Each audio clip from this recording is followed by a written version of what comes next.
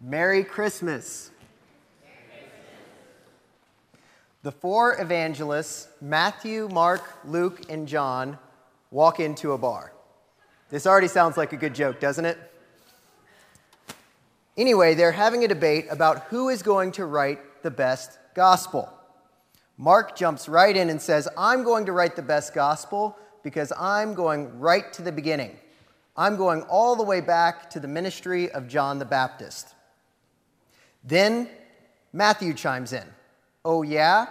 I'm going to write the best gospel because I'm going to trace Jesus' ministry all the way back to Abraham, the first Jew. Then Luke jumps in and says, Ha! I'm going to write the best gospel because I'm going to trace Jesus' ministry all the way back to the first human, Adam. I dare you to beat that. And then John the evangelist slowly swiveled on his bar stool. His gaze calm and steady, his eyes narrowed with cunning, and said, I am going to start my gospel before time began. In the beginning was the Word, and the Word was with God, and the Word was God. He was in the beginning with God. And thus began 2 millennia of confusion about what on earth John was talking about.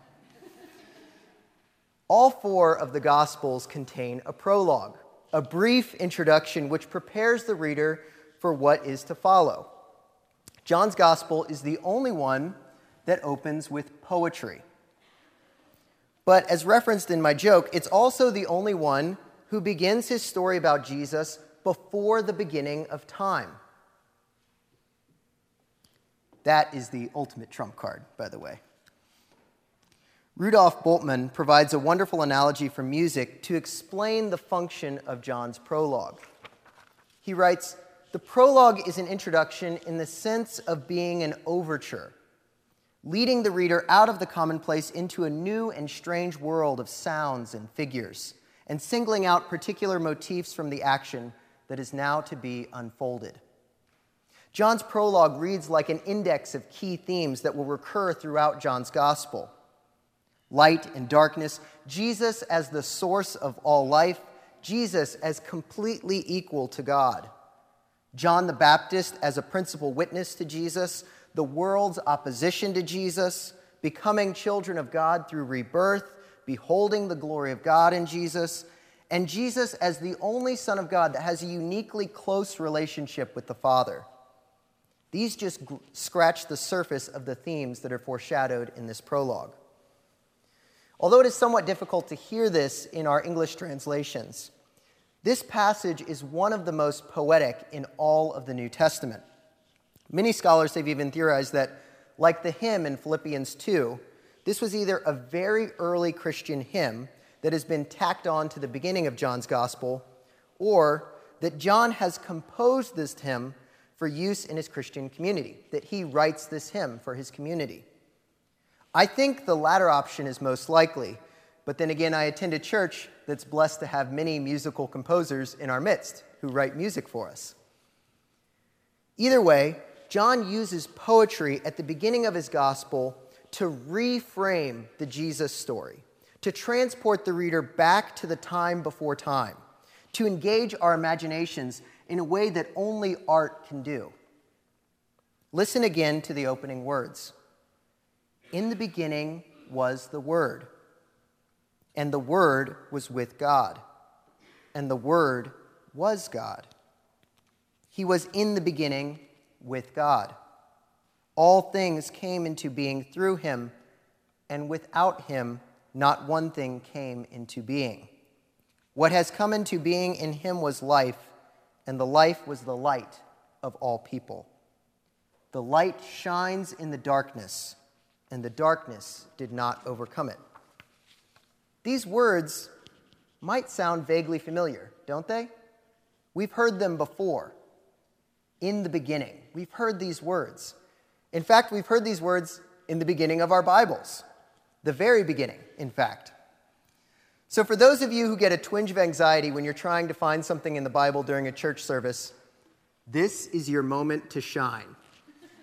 Turn boldly with me to the very beginning of the Bible. That's the Black Book.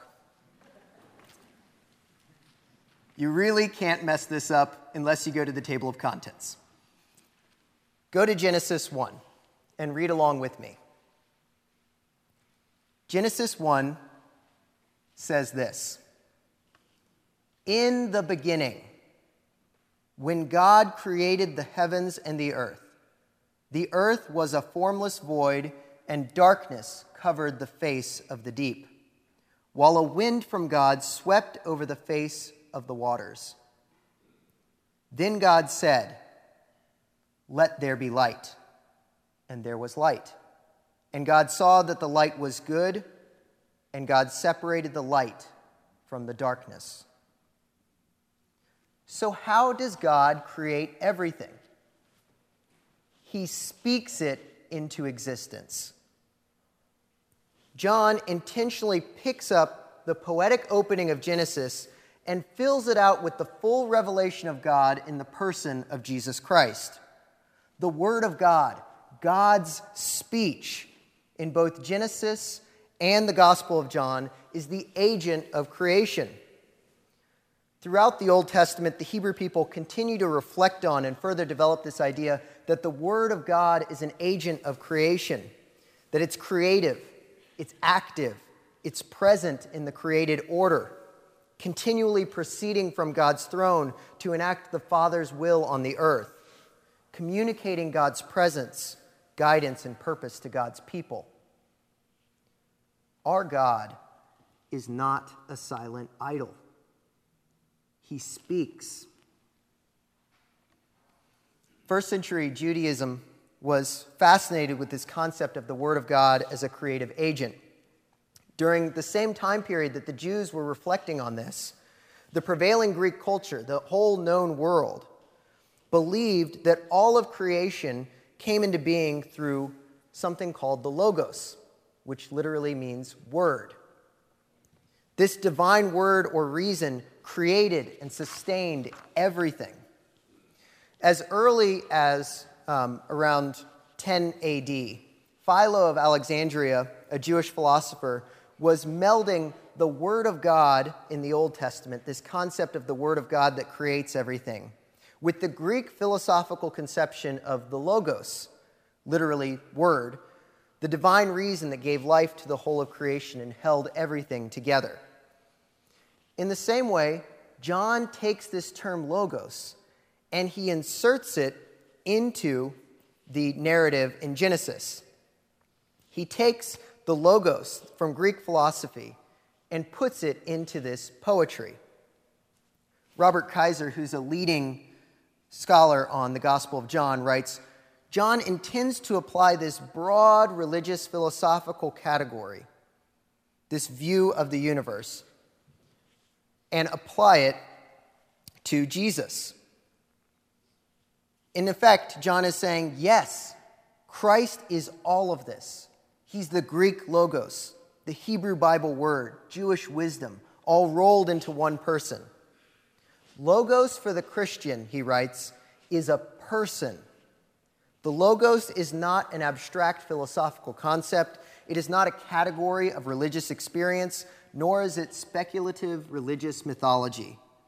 It is person, enfleshed, living, historical person.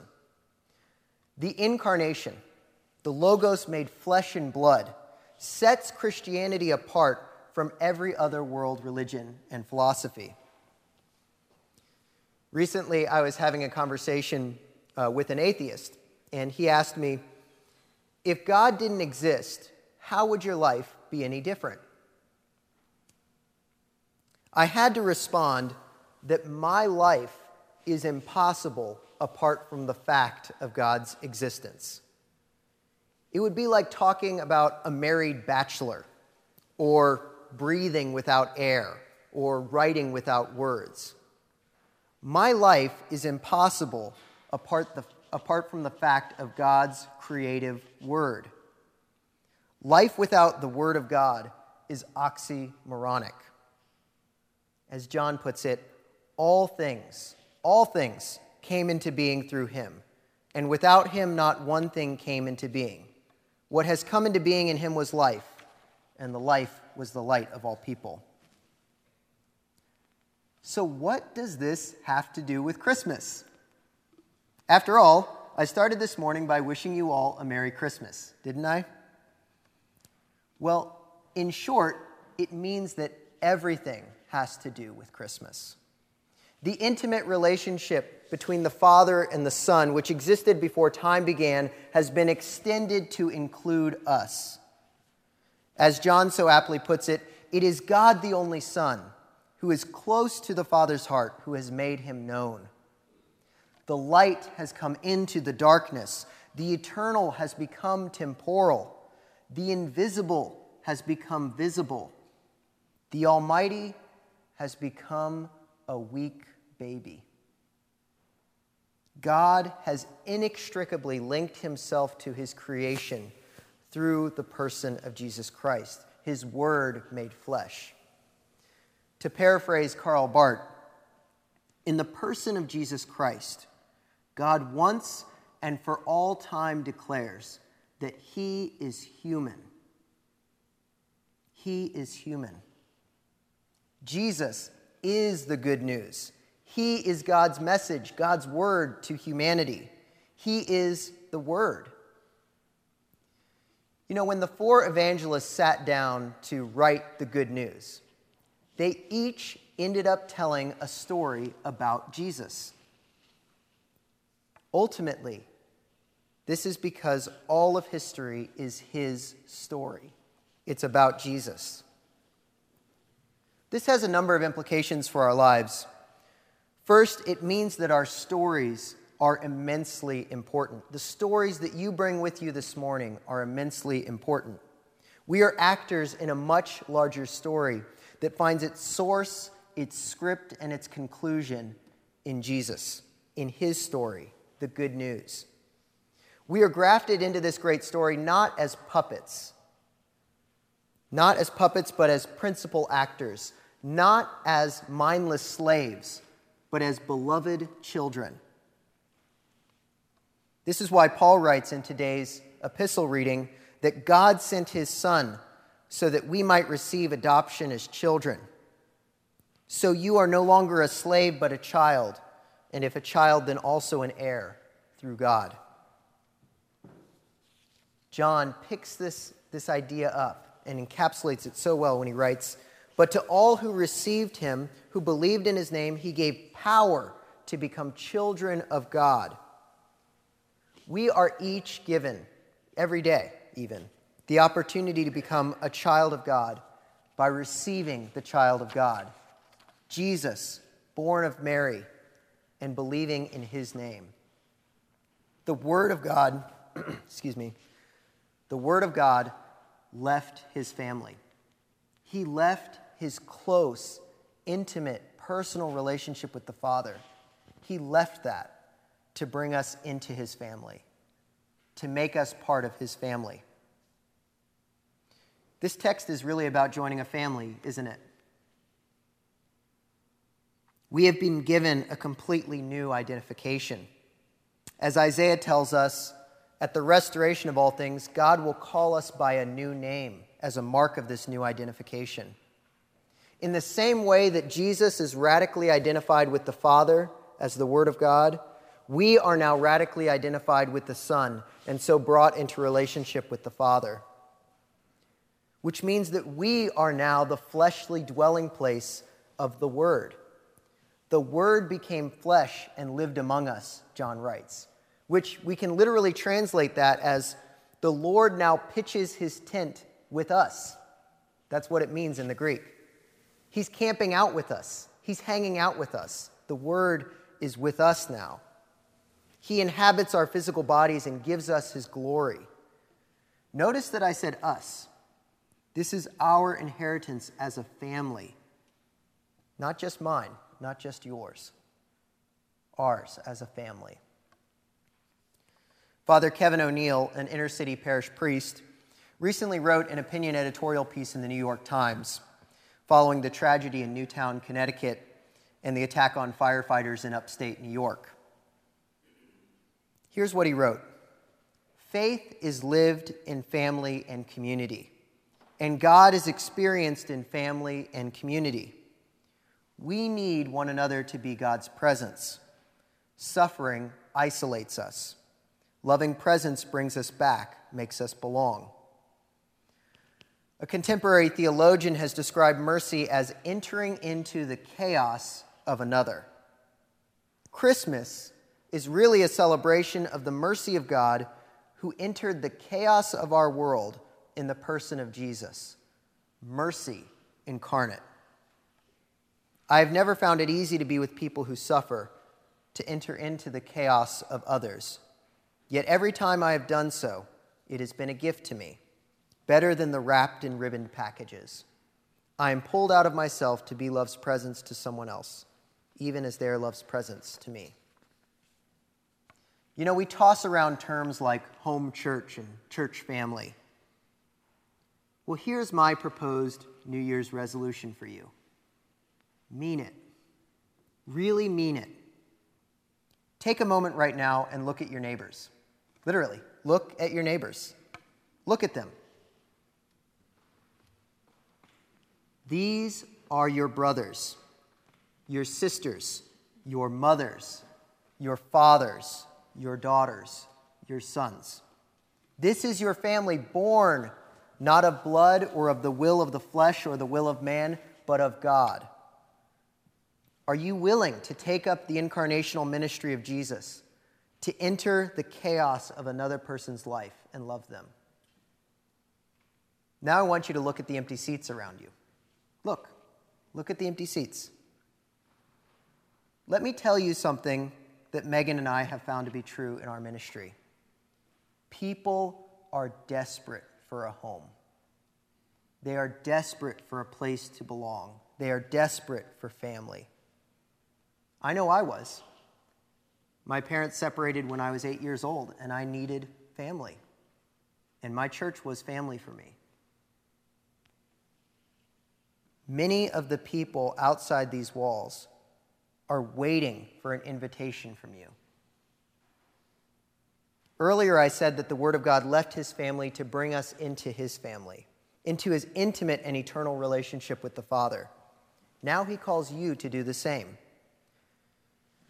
I don't know that anything would have been different, but I can't help but wonder how the story of Adam Lanza, the shooter at Sandy Hook Elementary, might have been different if he and his mother had been surrounded by love, surrounded by a church family. I wonder how the story of William Spangler, the shooter in upstate New York, would have been different if he had met the Father's only Son, full of grace and truth through a local church. Lastly, I wonder how the stories of loved ones and survivors of these terrible events will turn out. Will the family of God leave their comfort zones to find them and bring them home? Will we enter their chaos and misery to bring them home? So here's another New Year's resolution for you. It's a bonus. Make every Sunday bring a friend or stranger to church Sunday. By the way, if you're visiting here today for the first time, there's something I want to tell you. Welcome. We would love to have you join our family. We really would. Jesus, the Word of God, has entrusted his mission to us. As the Father has sent the Son, so the Son now sends us. The world is desperate for the light and life that Jesus has to offer, even if they reject it and us. As you leave here today, you can be certain of one thing. The light shines in the darkness, and the darkness will not overcome it. Amen.